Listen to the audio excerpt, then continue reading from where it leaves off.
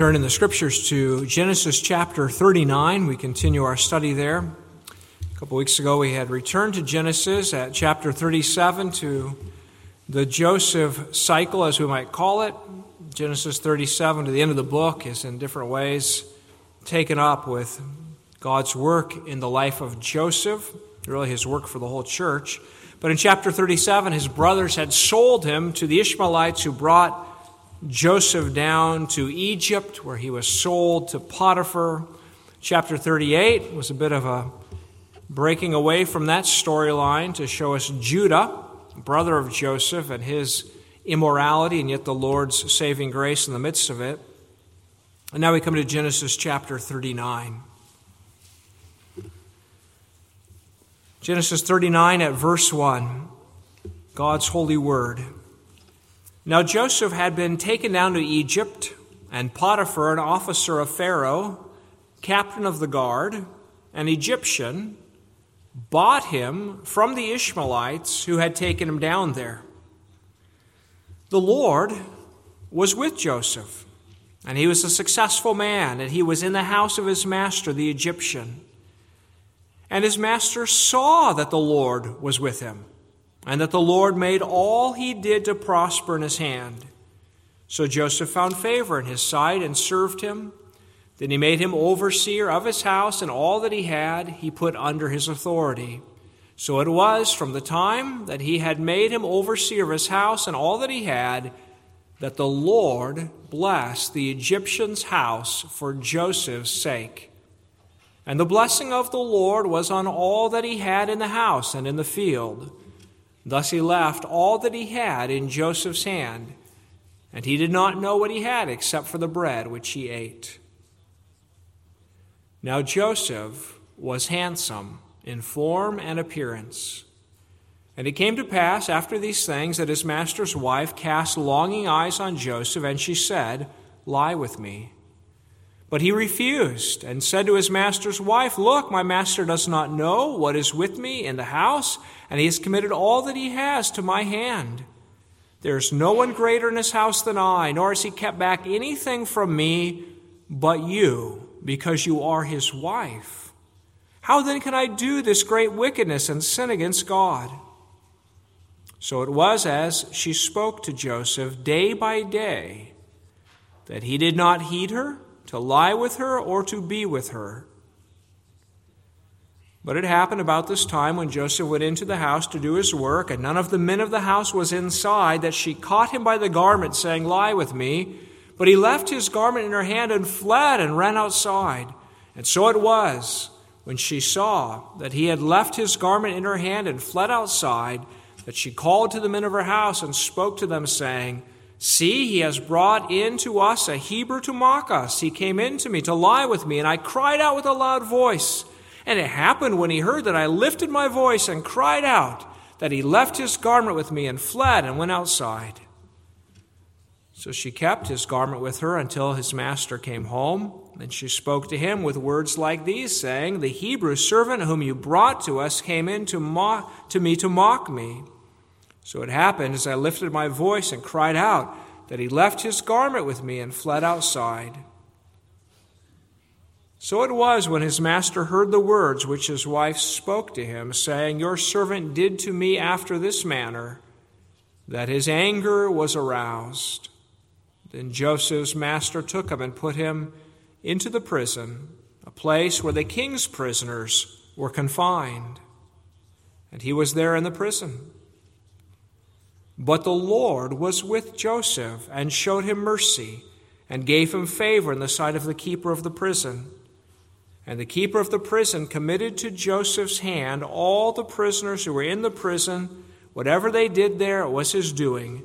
The keeper of the prison did not look into anything that was under Joseph's authority, because the Lord was with him. And whatever he did, the Lord made it prosper. God's wonderful and inerrant word. Let's bow before him and ask for his blessing. O Lord our God, we pray then that you'd be with us, that you'd be with us in the hearing of your word, that you'd be with us in the believing of the things you speak, that you be with us in applying your word to our lives. We pray that you would minister by your Spirit to us through our Lord Jesus Christ, that we'd see the glory of our mediator, and that we would know his salvation. Oh, Father, give your help to us weak creatures. In Jesus' name we pray. Amen. Well, people of God, we often leave Sunday night from our worship service under the proclamation, the Lord bless you and keep you. The Lord bless you and keep you. Do you ever pause during the week to think about that? As you're going about your work at home or at school or in the workplace or in the field to think, what does that mean? The Lord bless me and keep me. Or do you ever think to yourself, does it make any difference? Is God really with me? Does it account for anything that goes on in my life that the Lord is with me? Today we hear the news, the good news, that God with us, Emmanuel, makes all the difference in the world. The writer of this chapter, ultimately God the Holy Spirit, goes to great pains here to point it out to us so we can't miss it. Though the only one to use God's name in the chapter is Joseph, he says God one time. The narrator who's telling the story to us uses the covenant name of the Lord 8 times. For those who don't remember, in the English Bible, when you read all capitals, L-O-R-D in all capitals, it's the English Bible's way of translating what God gave to his people in the Old Testament in covenant with them, his name, Yahweh or Jehovah. And the writer here in chapter 39 uses that name 8 times, which is remarkable, since after this chapter it's used but 1 time in the rest of the book. And not only does the writer use the name Lord, Jehovah, 8 times, he says 4 times over, twice at the beginning of the chapter and twice at the end of the chapter, the Lord was with Joseph or the Lord was with him. And so it's as if the writer, it's as if God the Holy Spirit is saying, I'm going to say this 1 time very, very loudly. And then you are to interpret the rest of the book in this way. The Lord, the covenant God, the covenant-making, covenant-keeping God was with his servant in adversity. And that accounts for everything. Absolutely everything. Now, the theme of God's presence with his people is not new. It reaches back to the Abrahamic covenant when God said to Abraham, I'll be God to you and to your descendants after you. And God said to Father Jacob, as he was about to leave the land and had to flee from brother Esau, God said to Jacob at Bethel, behold, I am with you and will keep you wherever you go. And now as you come to the end of this book of Genesis, Joseph is sort of an embodiment, an initial fulfillment of God's promises to Abraham. Remember how the book has gone? Began with creation. God made us for himself. He walked with us. He was with us. Then the fall into sin. We broke covenant with God. We sinned against him and no longer deserve God's presence. And then the gospel promises begin to be worked out.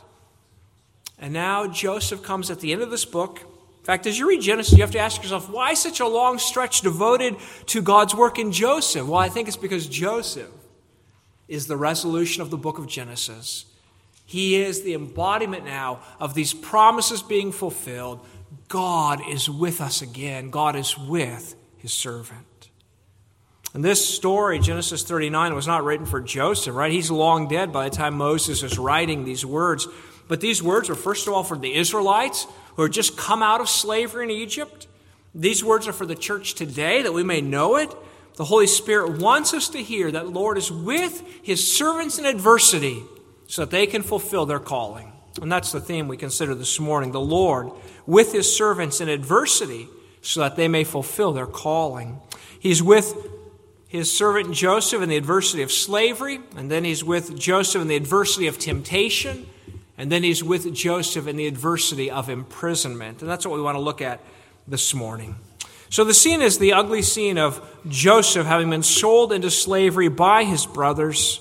Remember, they had so hated him. They were so envious of him, father's favorite. They were envious of Joseph because he had those dreams, his sheaf of grain rising up and his brother's sheaves bowing down. These dreams that portended a future, a prophesied a day when Joseph would be ruler. And so they hated him, and they said, we'll deal with him and see what becomes of his dreams. They threw him into a pit, thought about killing him, but then sold him to the Ishmaelites. And Joseph's been carried down to Egypt and purchased by Potiphar. So here's Joseph in Egypt under the rule, enslavement of an Egyptian man. And he's far from the promised land of Canaan, and he's far from his family, and therefore he's far from the church. He's far from the community to which God had made promises. And you can only begin to imagine, I think, the grief and the confusion, the sorrow in Joseph's mind. What does this mean? My brothers hate me that much to sell me off? I'm in bondage, no hope of ever returning home. I thought God was doing great things through Father Abraham and Isaac and my father Jacob, and the dreams suggest through my life, and now here I am. Everything has failed. Joseph has come to what one commentator calls the most uncertain moment in his life. The most uncertain moment in his life. Joseph, his future, seems to have evaporated. He's weak and he's oppressed and he's vulnerable and he's all alone. Or is he? Or is he, the writer says. No, his brothers have separated him from Father Jacob, but they have not separated him from Jehovah. And so the Holy Spirit tells us the Lord, Jehovah, was with him. It's amazing. All human supports have failed Joseph. All familiar surroundings are gone. He faces the trial of his life. He might think, the Lord is against me, the Lord has forgotten me, the Lord is nowhere to be found. And the writer says over and over, the Lord was with him. It's the one thing that makes all the difference in the life of Joseph. It's the one thing that makes all the difference in the life of the Lord Jesus Christ. When the Father says, this is my beloved Son. It's the one thing that makes all the difference in your life. And it's this amazing reality that wherever God's servants go, the Lord goes with them. Psalm 139, where can I go from your spirit, or where can I flee from your presence? If I take the wings of the morning and dwell in the uttermost parts of the sea, even there your hand shall lead me, and your right hand shall hold me. God has an inscrutable plan, doesn't he, for the lives of his servants and how he will use them. To Joseph, it may have seemed that God had totally abandoned his plan, the plan of those dreams. But Joseph will find out this is exactly the plan. God's incomprehensible purposes. I heard one preacher say that we tend to look at God's work as if looking at a painter who had just begun a painting and put on a few brush strokes, and we begin criticizing it. And if we did that, anybody would say, what are you doing? How can you criticize? He's just begun. How can you know what it'll look like? But sometimes in our own lives, we react that way. Things don't go the way we thought, and we think, it's all lost. But the Lord has a profound plan that he's bringing to fruition. When his brothers thought, we will ruin all chances of Joseph rising, God said, I'm going to bring Joseph down to Egypt precisely in order to lift him up. So in God's plan, Joseph is not purchased by some farmer down in southern Egypt to be worked to death as a farmhand. Joseph is purchased by Potiphar, a captain of the guard. He's the head of the secret service or the security team for the Pharaoh, it seems. And because the Lord is with Joseph, he's prosperous. He is successful in the work that he's given to do as a slave. In fact, it prospers in enormous ways. In the field and in the house. We don't know if there were bumper crops and ladies having lots of babies or relationships going great or investments abounding. But things are spectacular.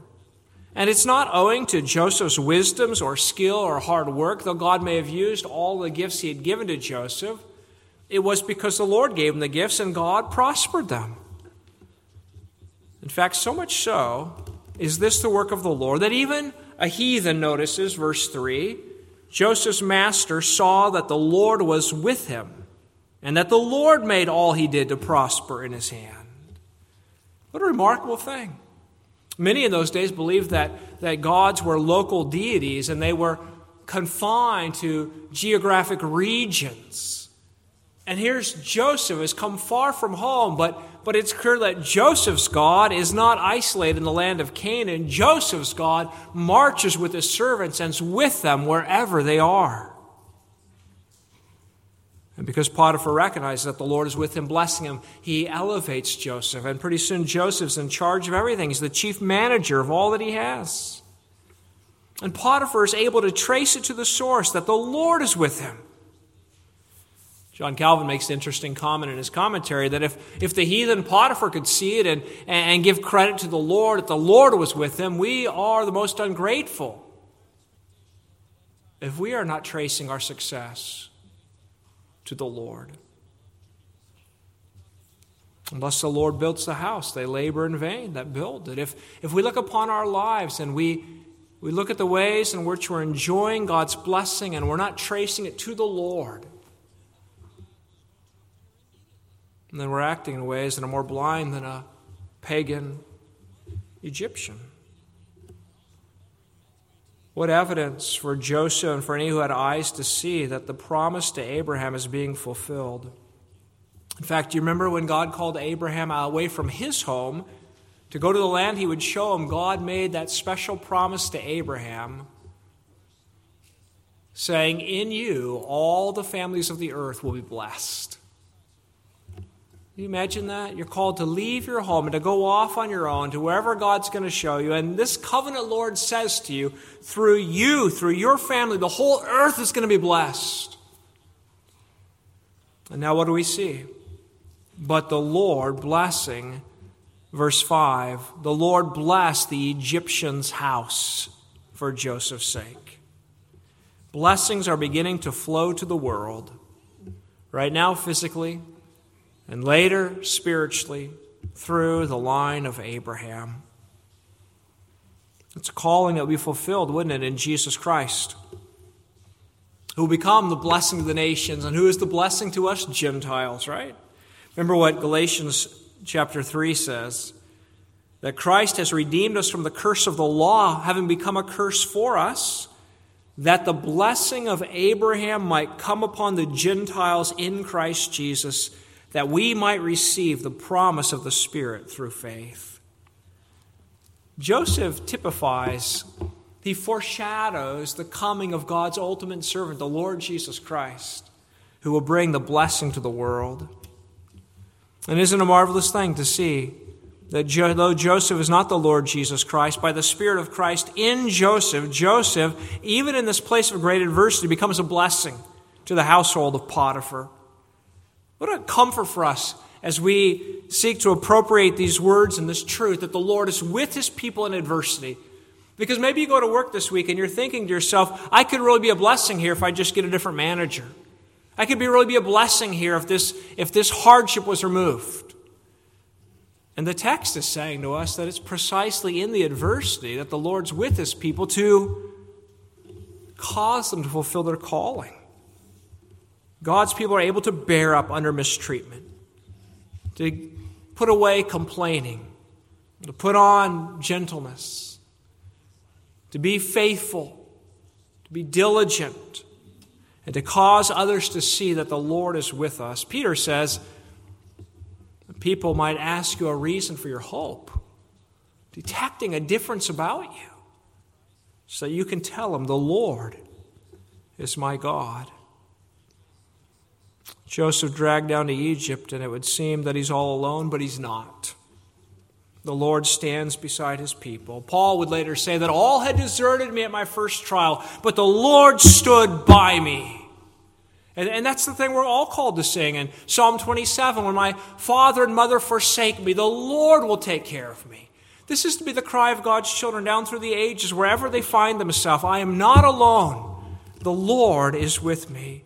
And this comes to greater poignancy in the New Testament when we have revealed to us our Emmanuel, the Son of God in our human nature. God is with us. And if in the Old Testament God pitched his tent among the tents of the Israelites, and he camped among their camp, and he said, I am with you, then surely it doesn't mean anything less when Jesus Christ says, as he sends out his church in the Great Commission, saying, and surely I am with you to the very end of the age.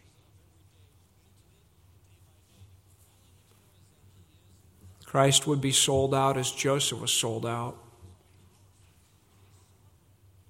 Joseph sold into slavery, and Judas selling Jesus into the hands of the enemies. But because Christ was willing,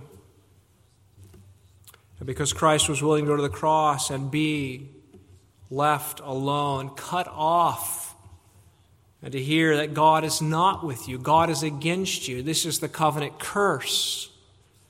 Since he bore that for us, being forsaken, we will never be forsaken. And that's our great hope. But the Lord is with us in adversity. He's with Joseph in slavery. Notice, secondly, that he's with Joseph in temptation. With Joseph in temptation. The story takes a turn in the middle of verse 6 when we read that Joseph was handsome in form and appearance. Something similar was said of his mother Rachel. She was beautiful, and he has inherited her qualities, and he's a good-looking guy, which makes it a dangerous situation for him.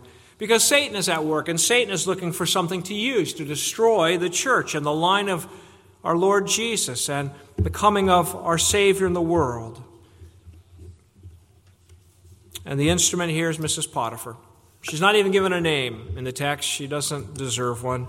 She is a wicked, wicked woman who would destroy him. But she sets her longing eyes on Joseph,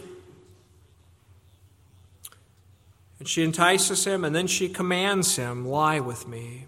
Joseph refuses, and he refuses. You have to understand this must have been a tremendous temptation. Number one, Joseph was a young man, probably has strong sexual desires. Number two, he may feel lonely and desires some companionship. Number three, he may have felt it's useless to maintain his purity when he is far from the church, living in a pagan land among pagan people where this kind of thing went on. Number four, she may have been attractive, or at least she had the means to make herself look as good as she could. Number five, he may have well been intimidated by her because she really held his life in her hands. Number six, he had some good excuses, right? He's a slave, she's commanding. Or maybe even to blasphemously argue that God put me in this spot. Or even worse, that this is God's provision for me in my loneliness. And number seven, she keeps on with this day after day, the text tells us. You know, it's something to resist the temptation once or twice or three times. Day after day after day, trying to wear him down. But Joseph has refused. There's no hesitation. There's no consideration. He has it settled in his mind. Verse 8, he gives his reason. Number one, I've been entrusted with all this from my master. I can't betray his trust. Number two, the only thing he's kept back is you because you are his wife. And number three, how can I do this great wickedness and sin against God? I stand before the face of my God.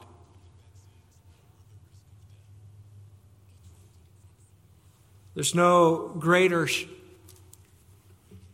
power to overcome temptation than the fear of God, right? But the fatal day comes. Mrs. Potiphar, when no one's around, finally takes it to the extreme and grabs him by his clothes and holds on to him. And what can Joseph do? He leaves his clothes behind and flees for his life. That's what's called a strategic retreat. It's the language that's been used, and it's well said, right? Not every running is the running of cowardice. There is the running of wisdom, and there is the running of bravery, and this was a good thing. Someone has said that those who walk around saying, I can handle it, who don't run from sexual temptation, but say, I can handle it, are often those who are later saying, I don't know what came over me. I can't believe I did this. Run. Flee from sexual temptation is the command of Scripture, and it's illustrated here in the life of Joseph. But the point of the story is not that Joseph is our hero. That's not the point. The point is that the Lord was with him. The Lord was with him. She thinks that Joseph can be forced. Joseph can be bought. Joseph has this price. What she doesn't know is that in the heart of Joseph is a man who would rather die than betray his God. It was the Lord who caused Joseph to see clearly and to stand firmly and to run without hesitation. The Lord was with him. Now, the text doesn't say in this middle part that the Lord was with him. You read through this whole temptation scene, and there's nothing here about the Lord being with him. And it often feels that way in the midst of our temptations, that we can't see God, and we feel like we're alone. Oh, but the fruit reveals the Lord was with him. Joseph stood. There's a greater temptation overcome in the New Testament when our Lord Jesus Christ sent out into the wilderness to be tempted and be tried, and Jesus resisted. Jesus stood firm. More temptation would come as Jesus is slandered and lied about, like Joseph would be here shortly. But in Christ's great victory, there is secured for us the power and strength of God to be with us in temptation. 1 Corinthians 10 says two vitally important things. Number one, let anyone who thinks that he stands take heed lest he fall. Be careful. Number two, no temptation has overtaken you that is not common to man, but God is faithful, and he will not let you be tempted beyond your ability, but with the temptation he will also provide the way of escape that you may be able to endure it. Aren't those precious words to the believer to know that in every temptation there will always be a way out? There will always be a way where I don't have to sin. Satan frequently comes into our mind saying, there's no other way, just go ahead and sin. You're going to sin now or later, you might as well get it over with. It's the only way out. And the Word of God says, it ain't so. In every temptation, God will provide the way of escape. Some of you know the name of Charles Spurgeon, the famous English preacher.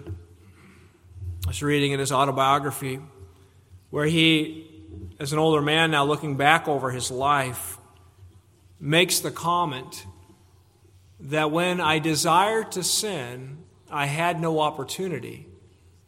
And when I had opportunity to sin, I had no desire. He's not saying that he never sinned, of course, but he's looking back over his life and saying, isn't this interesting? And in those moments when I was, whatever he's thinking about, a lustful young man, I lacked opportunity.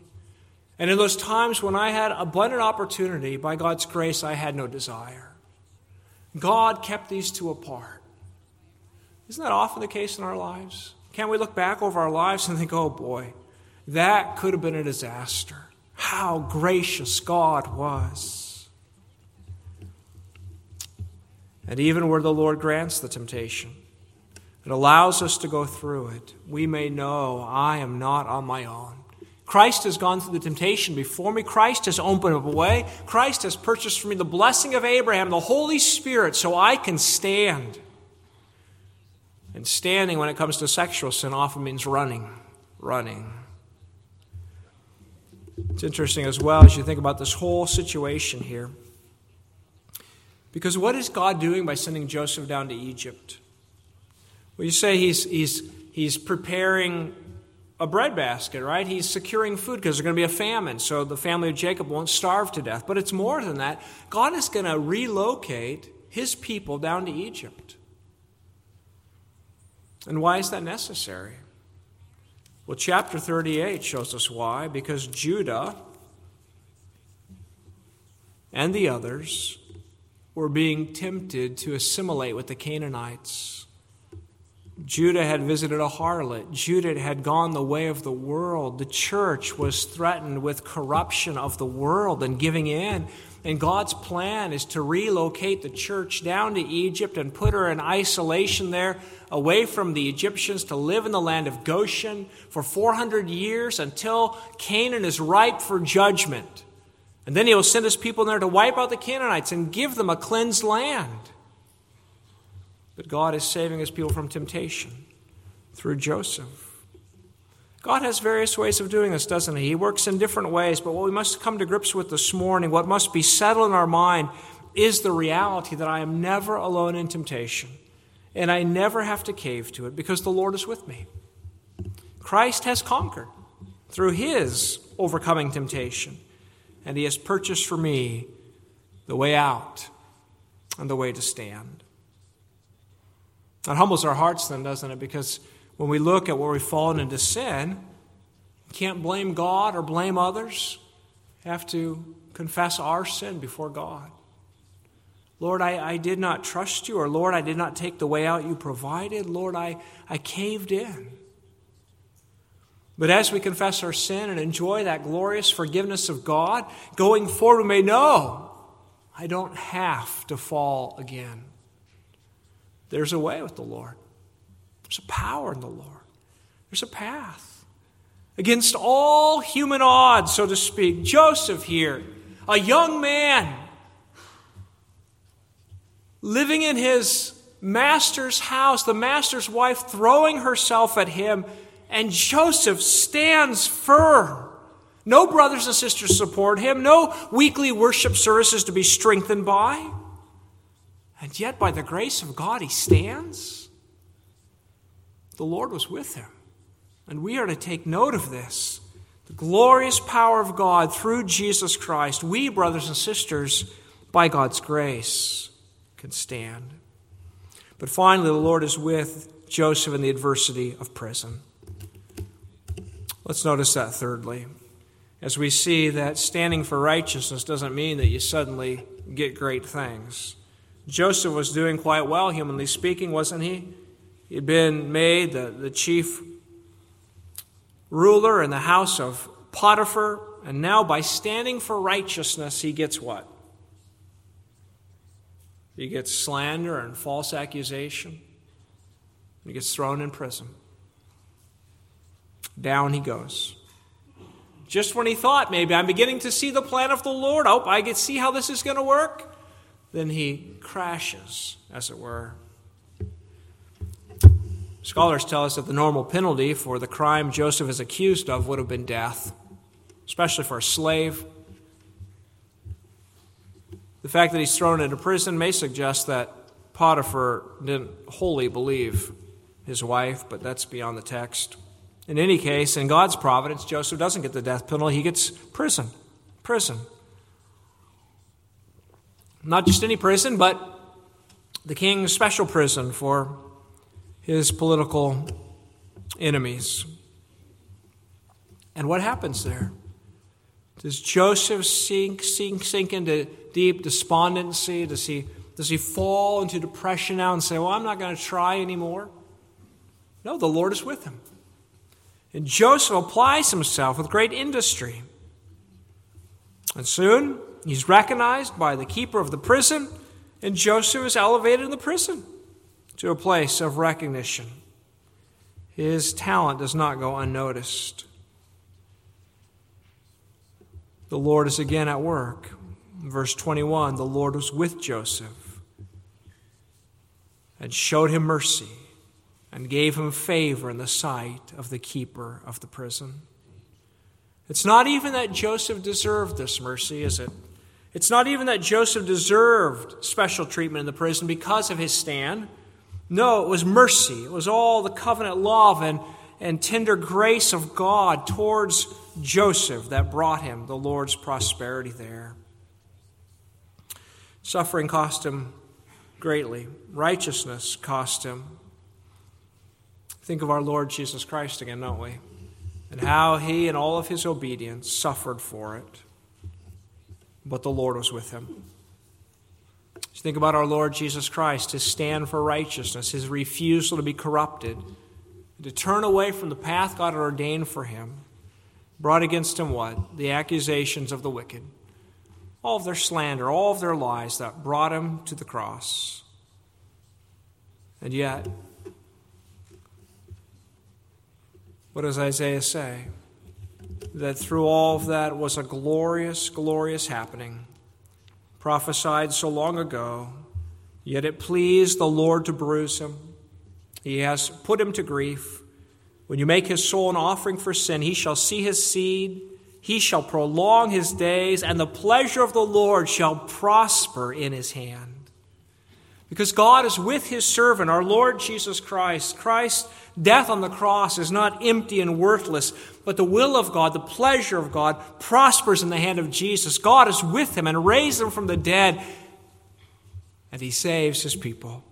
This gospel goes to the ends of the earth, so that we may be certain this morning that through Christ Jesus, God is with us. Joseph, yes, he typifies Jesus in many ways. Joseph was sold out. Jesus was sold out.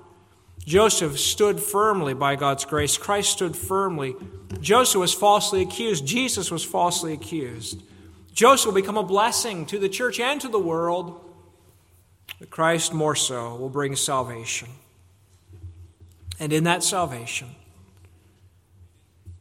this glorious news that God is with his people. What does that look like? Let's think about that in concluding this morning. What does it look like for God to be with his people? According to the health and wealth preachers, it looks like health and wealth. Right? That's how you know God is blessing you. And if you're a preacher, you know God is blessing you if the church is huge.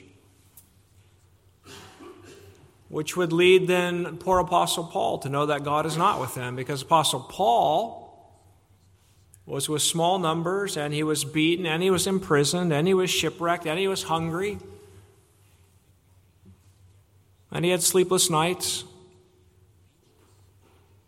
But no, those outward signs are not necessarily the signs that God is with us. They may be signs of God's blessing. We count many material blessings from the hand of our Father.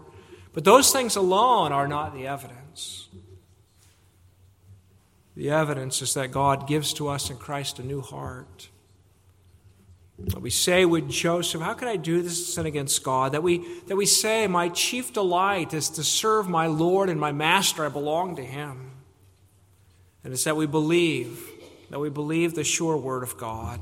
That's how we know God is with us, because he said, Romans 8, and this is the Apostle Paul who wrote this by the Spirit, right? The one who apparently was not outwardly blessed of God, but who's able to say, despite all his imprisonments and hunger and sleepless nights and shipwrecks and beatings, who says, who shall separate us from the love of Christ?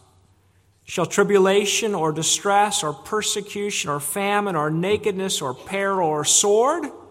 As it is written, for your sake we are killed all day long, we are counted as sheep for the slaughter. Yet in all these things we are more than conquerors through him who loved us.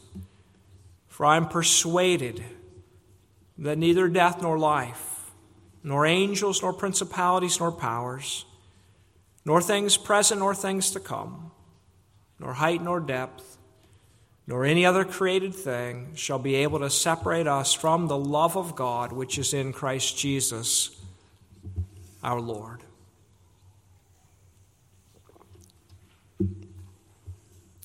In Jesus Christ, we have this assurance, brothers and sisters, this glad assurance that the circumstances of our lives are not determinative, but the presence of God is. The circumstances of our lives are not determinative, but the presence of God determines everything. You can be sold out by your brothers, made a slave in Egypt, slandered by an aristocratic woman, thrown into a prison to be left for dead. But if the Lord is with you, then God's purpose for you and in you will come to fruition. Is there anywhere in your life this morning where you have separated the presence of God from your current circumstance in your mind? That you have conceived of your current crisis or frustration or fear outside the scope of the presence of God in Christ Jesus? God is shouting it to us in Genesis 39. The Lord was with him. The Lord was with him. The Lord was with Joseph. The Lord was with him. Not for Joseph's sake, but for ours. So that we, in knowing God through Christ Jesus, might believe it. That God, Emmanuel, is with us. Wherever I am, whatever the trials and hardships of my life, whatever the uncertainties, wherever the picture doesn't look like it's being painted very well, the covenant-making, covenant-keeping Lord is with his people. He will not leave them. He will not forsake them. Don't let Satan take away from you the sure confidence that Christ loves to impart to you. But take God at his word. Know that what God was for Joseph, now that Christ has come, he is not less of it, but all the more. And so be glad. And be confident. And confess that though you can't see the future and you don't know where this masterpiece ends, in the present moment, you know the ultimate goal. You will shine with Jesus in glory. Amen. Let's pray together. Our Father in heaven, we thank you for this bold story, this piece of history that you have recorded, not as the Egyptians might have written it, but as the true interpreter of all things has written it, so we may know the true secret of Joseph's life, that he was living under the blessing, the gracious, merciful blessing of the covenant Lord. Well, Father, we pray that you administer your truth to us, that you give us the grace to take it to heart, and that we'd believe what seems so simple, but what is so remarkably profound, that the Creator of the heavens and the earth, the Almighty and just God, the God and Father of our Lord Jesus Christ, is through Christ really with us. May that comfort our hearts. In Jesus' name we pray. Amen.